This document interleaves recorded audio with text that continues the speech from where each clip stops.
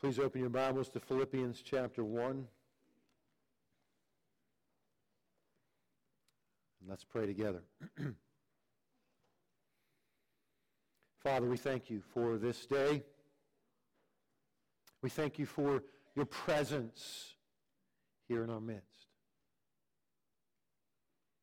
We thank you that we can sing of these truths to remind ourselves and each other of these very things that we oftentimes forget or lose track of. Your sovereignty over us. Even what the enemy intends for evil, Lord, you intend it for good. And in our deepest sorrow and pain, we can still call out to you and trust in you and believe that you are at work. Today we ask that your Spirit will move in our midst to take the truth from your word and make it applicable for our individual circumstances. And for that we give you thanks and we invite you to be our teacher and our guide into all the truth this day. In Jesus' name, amen. Leonard Bernstein, the celebrated orchestra conductor, once was asked, what is the hardest instrument to play? Without a moment's hesitation, he replied, second fiddle. He said, I can always get plenty of first violinists, but to find one who plays second violin with as much enthusiasm, or second French horn, or second flute, now that's the problem. And yet if no one plays second, we have no harmony. The New Harvard Dictionary of Music says the whole of music is often informally divided into three domains: melody, harmony, and rhythm. I don't want to talk much about rhythm, but let me just define it. Rhythm is a regular, recurring pattern over time. And so in music, a rhythm is something where you see there's a pattern repeating itself over and over again. We have rhythms in our own life. Right? When we have things that we do consistently over and over again. These are the rhythms of life. I want to focus upon melody and harmony, and I've asked Valerie, my lovely wife and assistant, to help me out, to give you an illustration. All right? According to the website HelloMusicTheory.com, melody is a series of notes played in an order that is memorable or recognizable as a separate unit. In other words, it's a single note being played on a page, different notes, but by themselves, played in a pattern. That's the melody. And Valerie's going to illustrate for us with a very familiar song.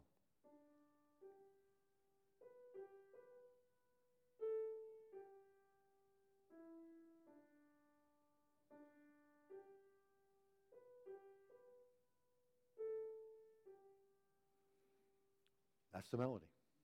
Simple, right? It guides what we sing when we sing that song. But that's the base. That's the simple melody. A series of notes put together in an orderly fashion. Harmony is what occurs when more than one note is played at the same time or sung at the same time. And there are two different kinds of harmony. There is what's called dissonance harmony, which is harmony that doesn't sound good.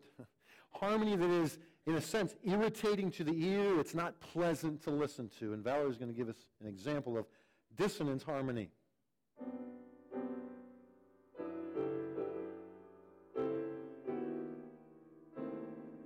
Okay, stop. That's bad. She actually told me that's the hardest thing for her to play, is the dissonance harmony.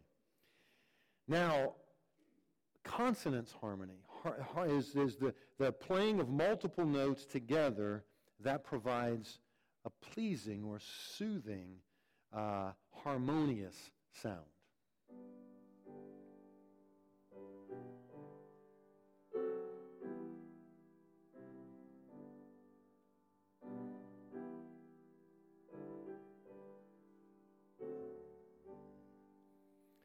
See how it adds to the melody, right? The harmony, the nice harmony. Now, imagine if we added more harmonious notes, how much better it sounds and how bigger and glorious it sounds.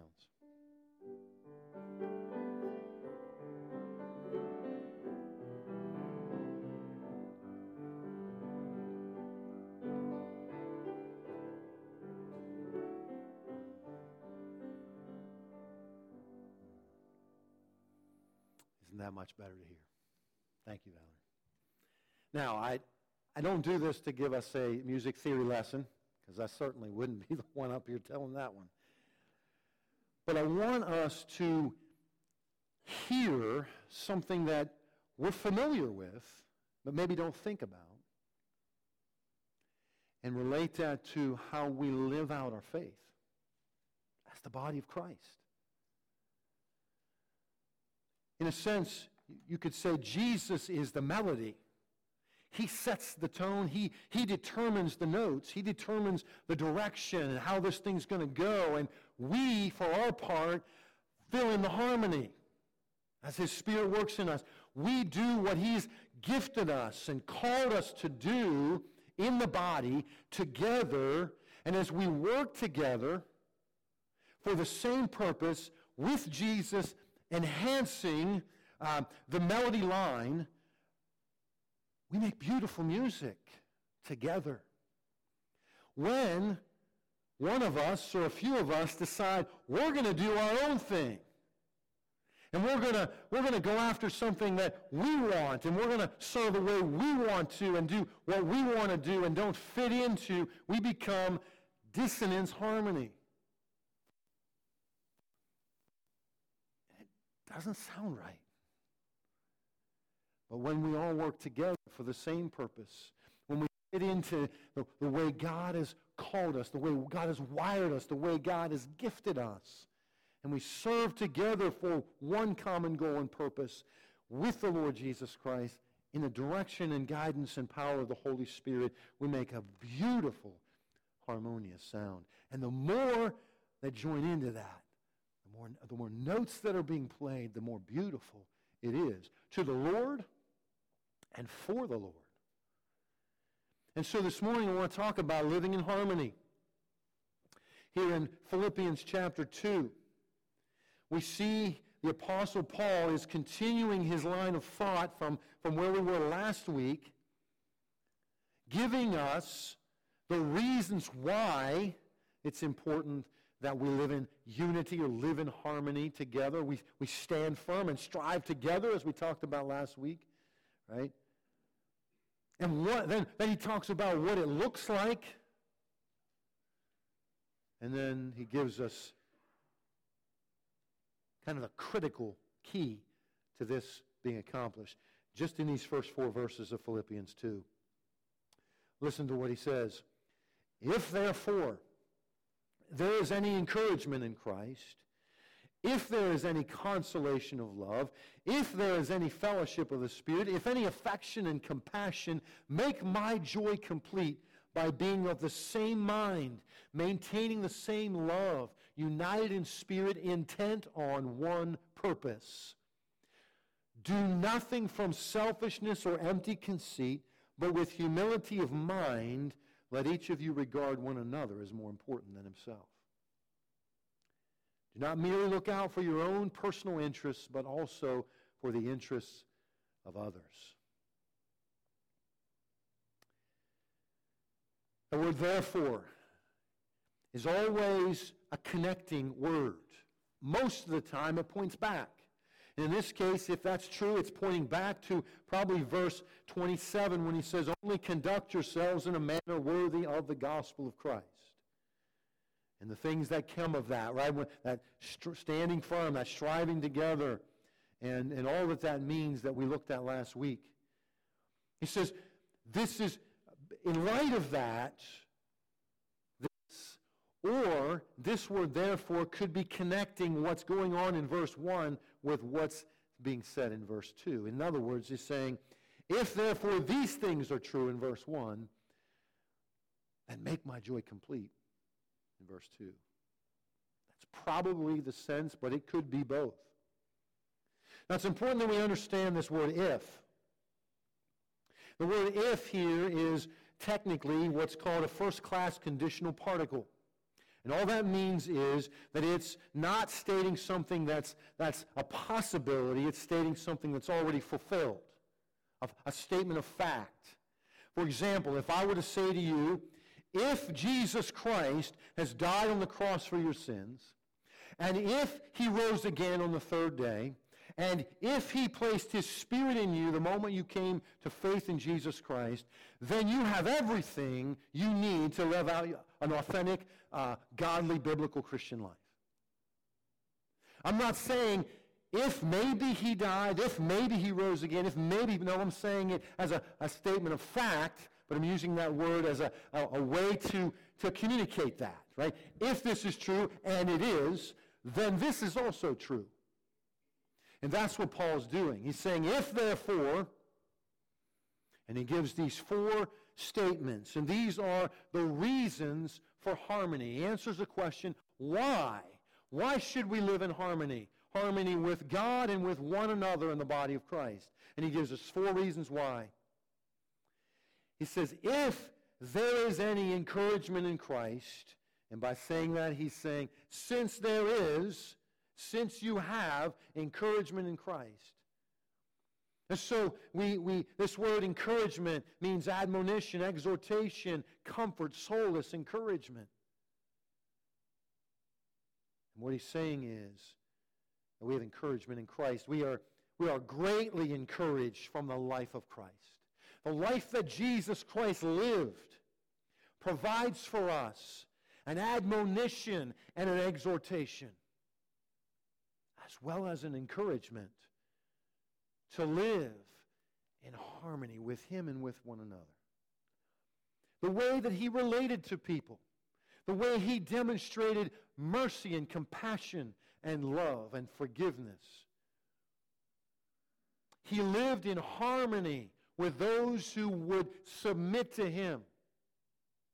Not everyone, because not everyone submitted to him. In fact, who were the people that he was not in harmony with as he walked this earth? The religious leaders. Those who thought they didn't need him, they thought they knew. They were going to do it their way. They could get to God without Jesus. And they were proud, and they were puffed up, and they thought they had the way. But those who came to him in humility, those who came needing his forgiveness, recognizing who he was, he extended all of this compassion, love, and forgiveness. And so as we watch his life, we are greatly encouraged to live in harmony with him and one another. Secondly, he says, if there, or since there is, this consolation of love. The word consolation means a word which comes from to the side of one who's to stimulate or comfort one another. It is a word spoken that comes beside someone who's hurting, who is in need of encouragement, and that word builds up and encourages them, consoles. It has an element of tenderness and persuasion involved in its meaning. And so we could say this, that we are tenderly persuaded by the love of Christ. Tenderly persuaded by the love of Christ. When we pause to consider, as we did in taking communion, what God has done to show love to us, that he came to this world to offer himself as a sacrifice for our sin. When we take time to consider the love of Christ for us, we are encouraged. We are built up. We are persuaded to live as he has called us to live. Just this past Wednesday, as we had the men's study, we were looking at Luke's chapters 12, 13, and 14. And as I began to read the very beginning of Luke chapter 12, I was I was just, the words spoke to my heart encouragement. And it was these words. And they're things that we're all familiar with, I'm sure. But Jesus said this, "Are not 5 sparrows sold for 2 cents? And yet not one of them is forgotten before God. Indeed, the very hairs of your head are all numbered. Do not fear, you are of more value than many sparrows." And I thought, God, I look around at creation, and I see the beauty of the changing of this season. And God cares about that. God is shouting his creativity in that. He cares for the animals, the birds, and all of these things. They're important to him. And he meets their needs. You read through many of the Psalms that talk about how God rains down the waters and the springs pop up so that the deer and the animals out in the forest can drink and they have plenty. God provides for them. He cares. And what Jesus is saying is that you are of infinite more value than these. We sometimes lose track of that. I do. And it just encouraged my heart. He says, he even has the hairs of your head all numbered. Now, for some of you, you've made it pretty easy for the Lord. But nonetheless, right, he knows every hair on your head. He cares that much to know that.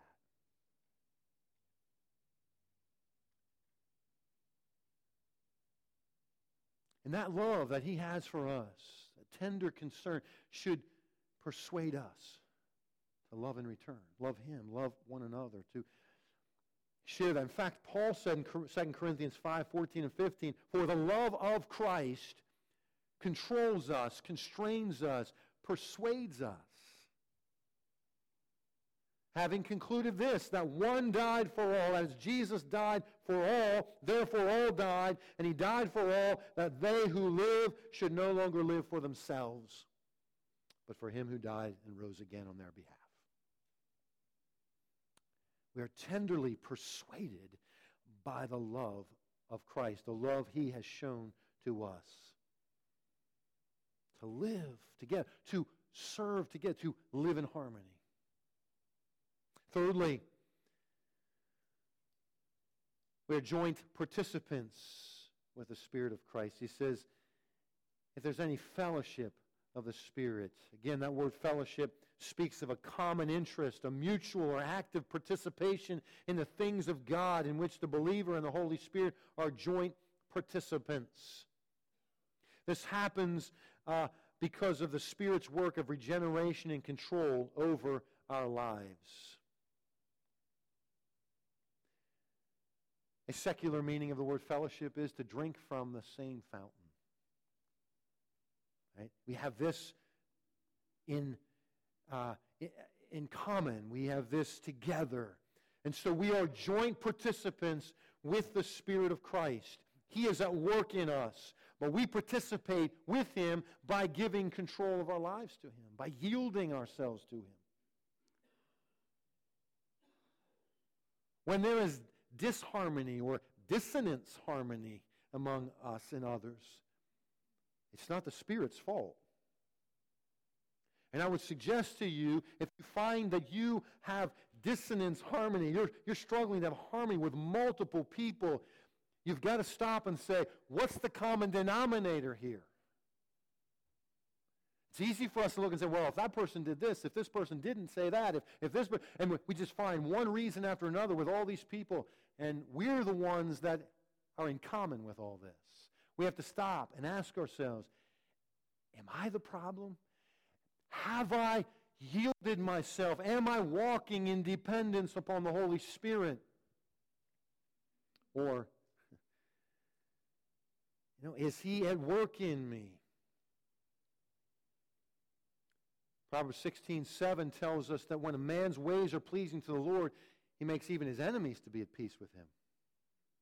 Now, that's not a promise, it's a principle, right? But it guides us. When my life is yielded to the Lord and I'm walking with the Lord, There is something that exudes from me. It's called the character of Jesus. It's the fruit of the Spirit that causes me to be able to live in harmony with other people, even those who would disagree with me, for the most part. Now, Paul tells us, right, in Romans 12, if possible, so as far as it depends on you, live at peace with all men. As long as it depends on you, it might be the other person. But again, if I got a problem with a lot of people, then I got to look at my own life. We're joint participants. We're participating with Him in the things that He's doing. And that means that sometimes we need to let the Lord guide us even when we're serving. It may not be the way we thought we were supposed to do this. I'll give you an example. On Friday evening, Valerie and I went to the Gideon banquet for pastors, and the testimony speaker was brought to the area by Valerie's parents. And so they were at our house throughout the day. And so we got to hang out with him for a little bit. And he was sharing with us some stories he didn't share at the banquet. One of those was a time when he and some others were on a scripture distribution at a college, secular college. And there were others on campus at different places, but they got permission, right, by the authorities to be where they were. He had a piece of paper that said he was allowed to be there. He was outside in the parking lot, right outside on campus. And he's there with his box of Bibles ready to hand out to students. And a professor came out and said, "You can't be here." He said, "Well, I got the credentials. I was told I'm allowed to be here." He said, "You are not allowed to be here. You need to get off our property." And he said, and I found that the Holy Spirit saying, I got this, right? And so he said, "Oh, okay. Well, where would you like me to be?" And he said, "You see that parking lot up there on the hill?" He said, "You need to go up there." There was nobody up there.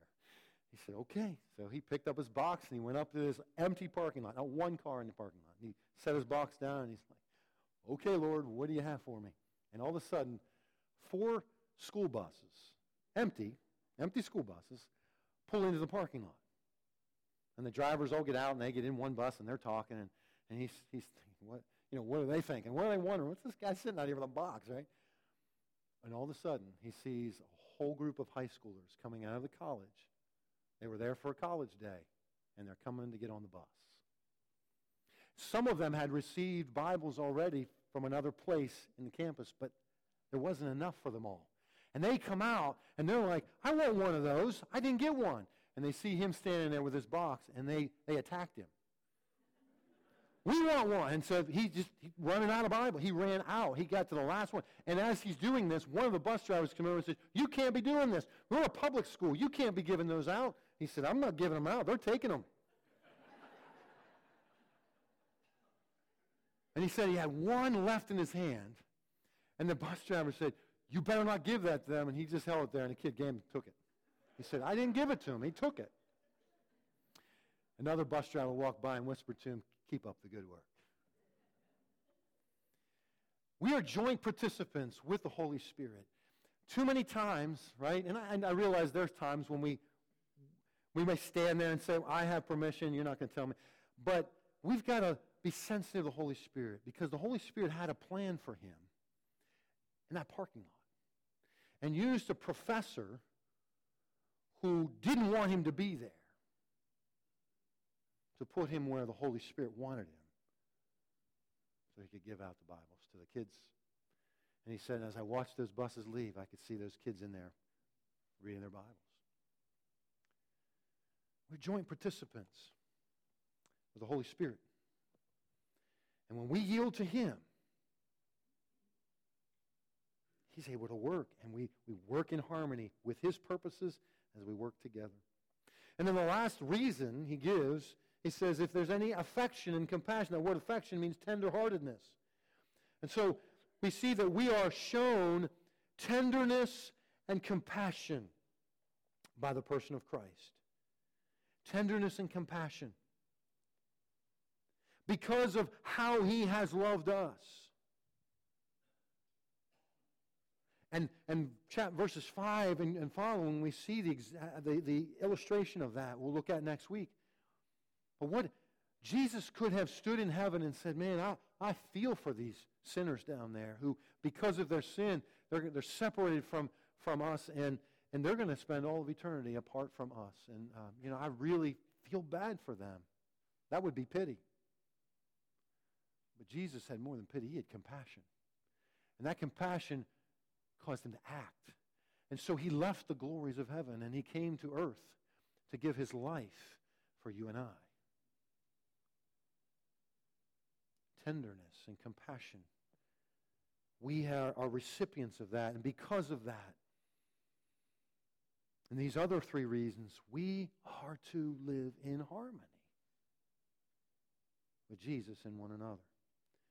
Then in verse 2, he gives us the characteristics of harmony. He answers the question, how do we know we're living in harmony? He says, I want you to make my joy complete. And that word complete means all the way filled up. He says, I want to see this completed. And then he gives us these four statements. By being of the same mind. That means to have the same perspective. We're not going to agree on everything. And we're not going to agree with how we do things. We're going to do things differently at times. But we should have the same basic perspective on life. We should have God's perspective. That perspective that looks at life from an eternal viewpoint. We're in this together and we're thinking the same. We have the same perspective. He says, maintain the same love. Jameson, Faust, and Brown, their commentary, define this word, this same love, as equally disposed to love and be loved. To give and receive love. That's when we know we're in harmony. For many of us, it's much easier for us to give love than to receive love, right? To serve others in their time of need, but it's harder for us to receive when someone wants to serve us in our need. And I certainly understand that. But when we hold people off from serving us in our time of need, we're preventing God from causing the body to function. It's hard to let somebody else serve us. Especially if we have spent a lot of time giving and giving and giving. But this characteristic of a community, of this harmony, is both the giving and receiving of love. Equally disposed to love and be loved. And then he says, united in spirit.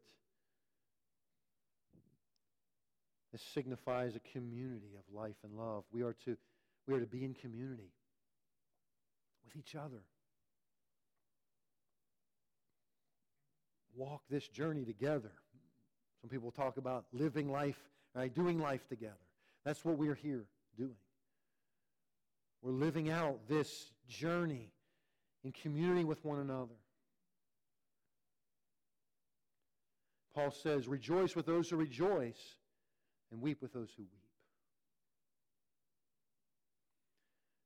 And there is a saying that says, when you rejoice with those who rejoice, you double the joy. And when you weep with those who weep, you cut the sorrow in half. And so we live in community with one another. We're in this thing together. When part of the body hurts, the whole body hurts. When part of the body rejoices over something wonderful that's happened, the whole body should rejoice together. Because we're connected in Christ. And then lastly, he says, intent on one purpose. To have the same goal, the same purpose. We're heading in the same direction. And that is to bring glory to God through the advancement of His kingdom and purposes, the gospel, and discipling people up in the faith. These are the things that characterize a group of people in harmony with God and one another. Same perspective, giving, receiving love, being in community, and moving in the same direction together. And then the last question that he answers is, what is the critical key to making this all happen? The key to harmony, verse 3 and 4, do nothing from selfishness or empty conceit. Nothing.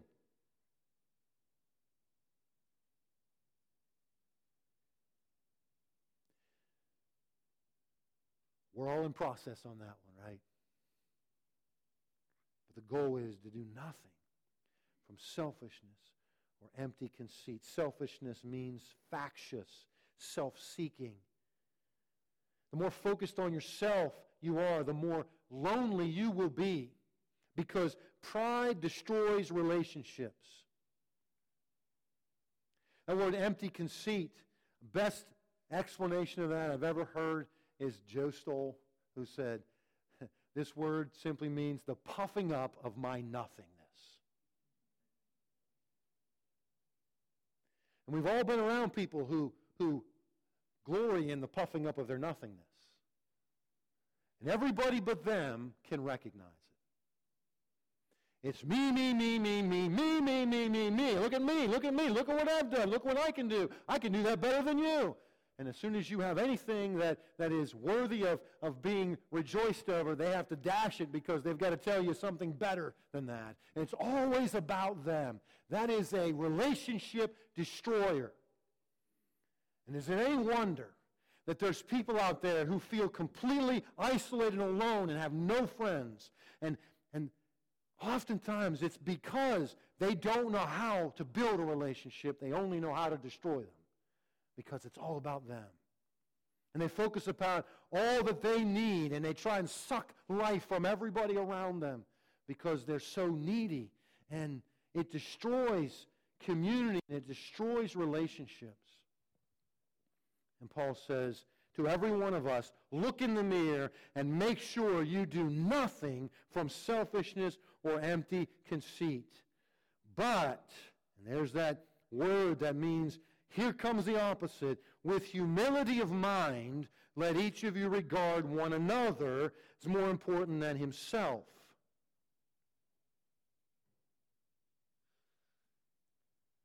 Humility builds relationships.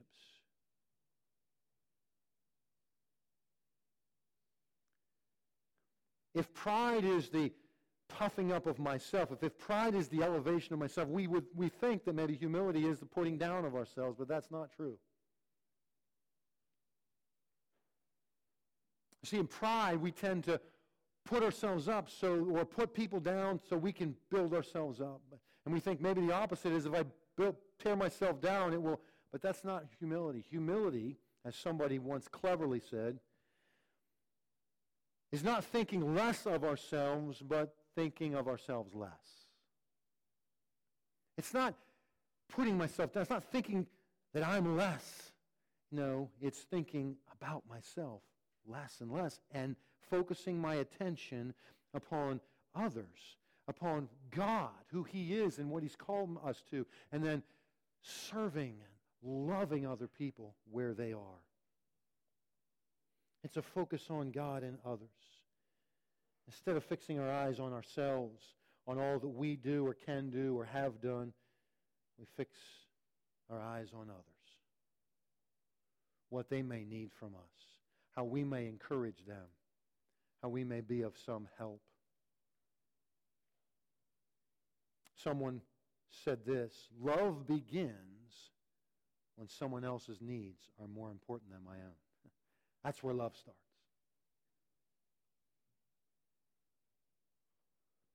Thomas Constable in his commentary says, Paul was not saying that we should view everyone as better than ourselves in every way.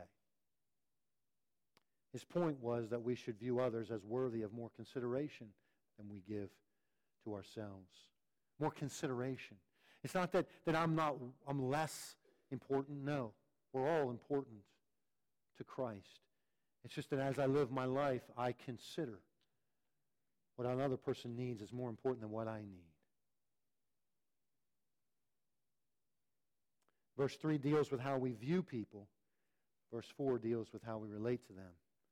So we view people, we don't take a selfish or empty conceit perspective, but with humility of mind, regard them more important. Then in verse 4 he says, do not merely look out for your own personal interests, but also for the interests of others.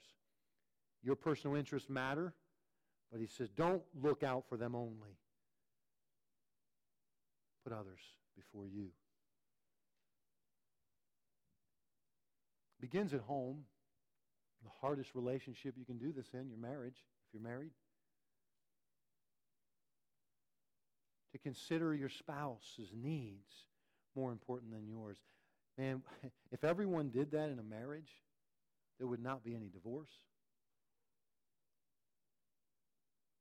There would be misunderstanding because we even misunderstand good intentions and good words. But if we continually and strove after putting the other person's needs first, we learn to find out what is it that they need, truly need. What is going on inside of them? What's their heart's longing? And we sought to meet that need. Marriages will be flourishing. If we live this way in community with one another in the body of Christ, the church would be built up. And I would imagine that it's quite possible that the church would begin to grow and explode if that's how people really live their lives toward other people. People would be like, what is different about these people? What's going on over there? Humility builds up relationships. Paul's the perfect example. Back in chapter 1, verse 24, right? When he was there and he said, man, I'm really struggling. I'm hard pressed.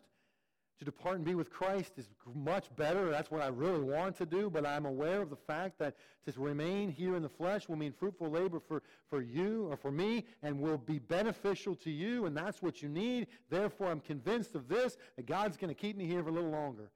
Paul was looking and saying, it's not what I want, it's what you need. And I'll carry on. Because that's what God has called us to, so that we live in harmony with the purposes of God and with one another. Jesus is the melody. He is singing. He is playing it. We need to get in line with that. And then serve as we can, bringing our gifts, our abilities that He has given us, and the time and effort, all that we have to bring to the table. And we serve in harmony with the Lord and one another. And the body's built up, and the gospel is made pleasing, if you will, to those who are looking for it. To those whose hearts have been prepared to hear it, to see it in action. It's compelling. The rest are going to be contrary to it. But the body, the music is honoring to Christ and is useful in the advancement of His kingdom. Let's pray together. Our Father, we are grateful for an illustration that we can hear and see, if you will, and experience musically that helps us to maybe get a picture of what this could look like as we work in harmony with you and with one another. As the body is built up because we walk in humility, not in pride and arrogance. God, we ask you to do this work in us. Lord, bring conviction where conviction is needed. Bring encouragement as we look and we see this happening in pockets and places here. We can rejoice in that. And God, may you cause us to hunger and thirst for more. to see and hear it more fully, more beautifully, to be part of what you're doing, to make beautiful music together. It is our joy and our privilege, Father, to join in your orchestra, your choir, to have a voice, to make beautiful music together. Would you be pleased to continue a work in us to bring about greater and greater harmony?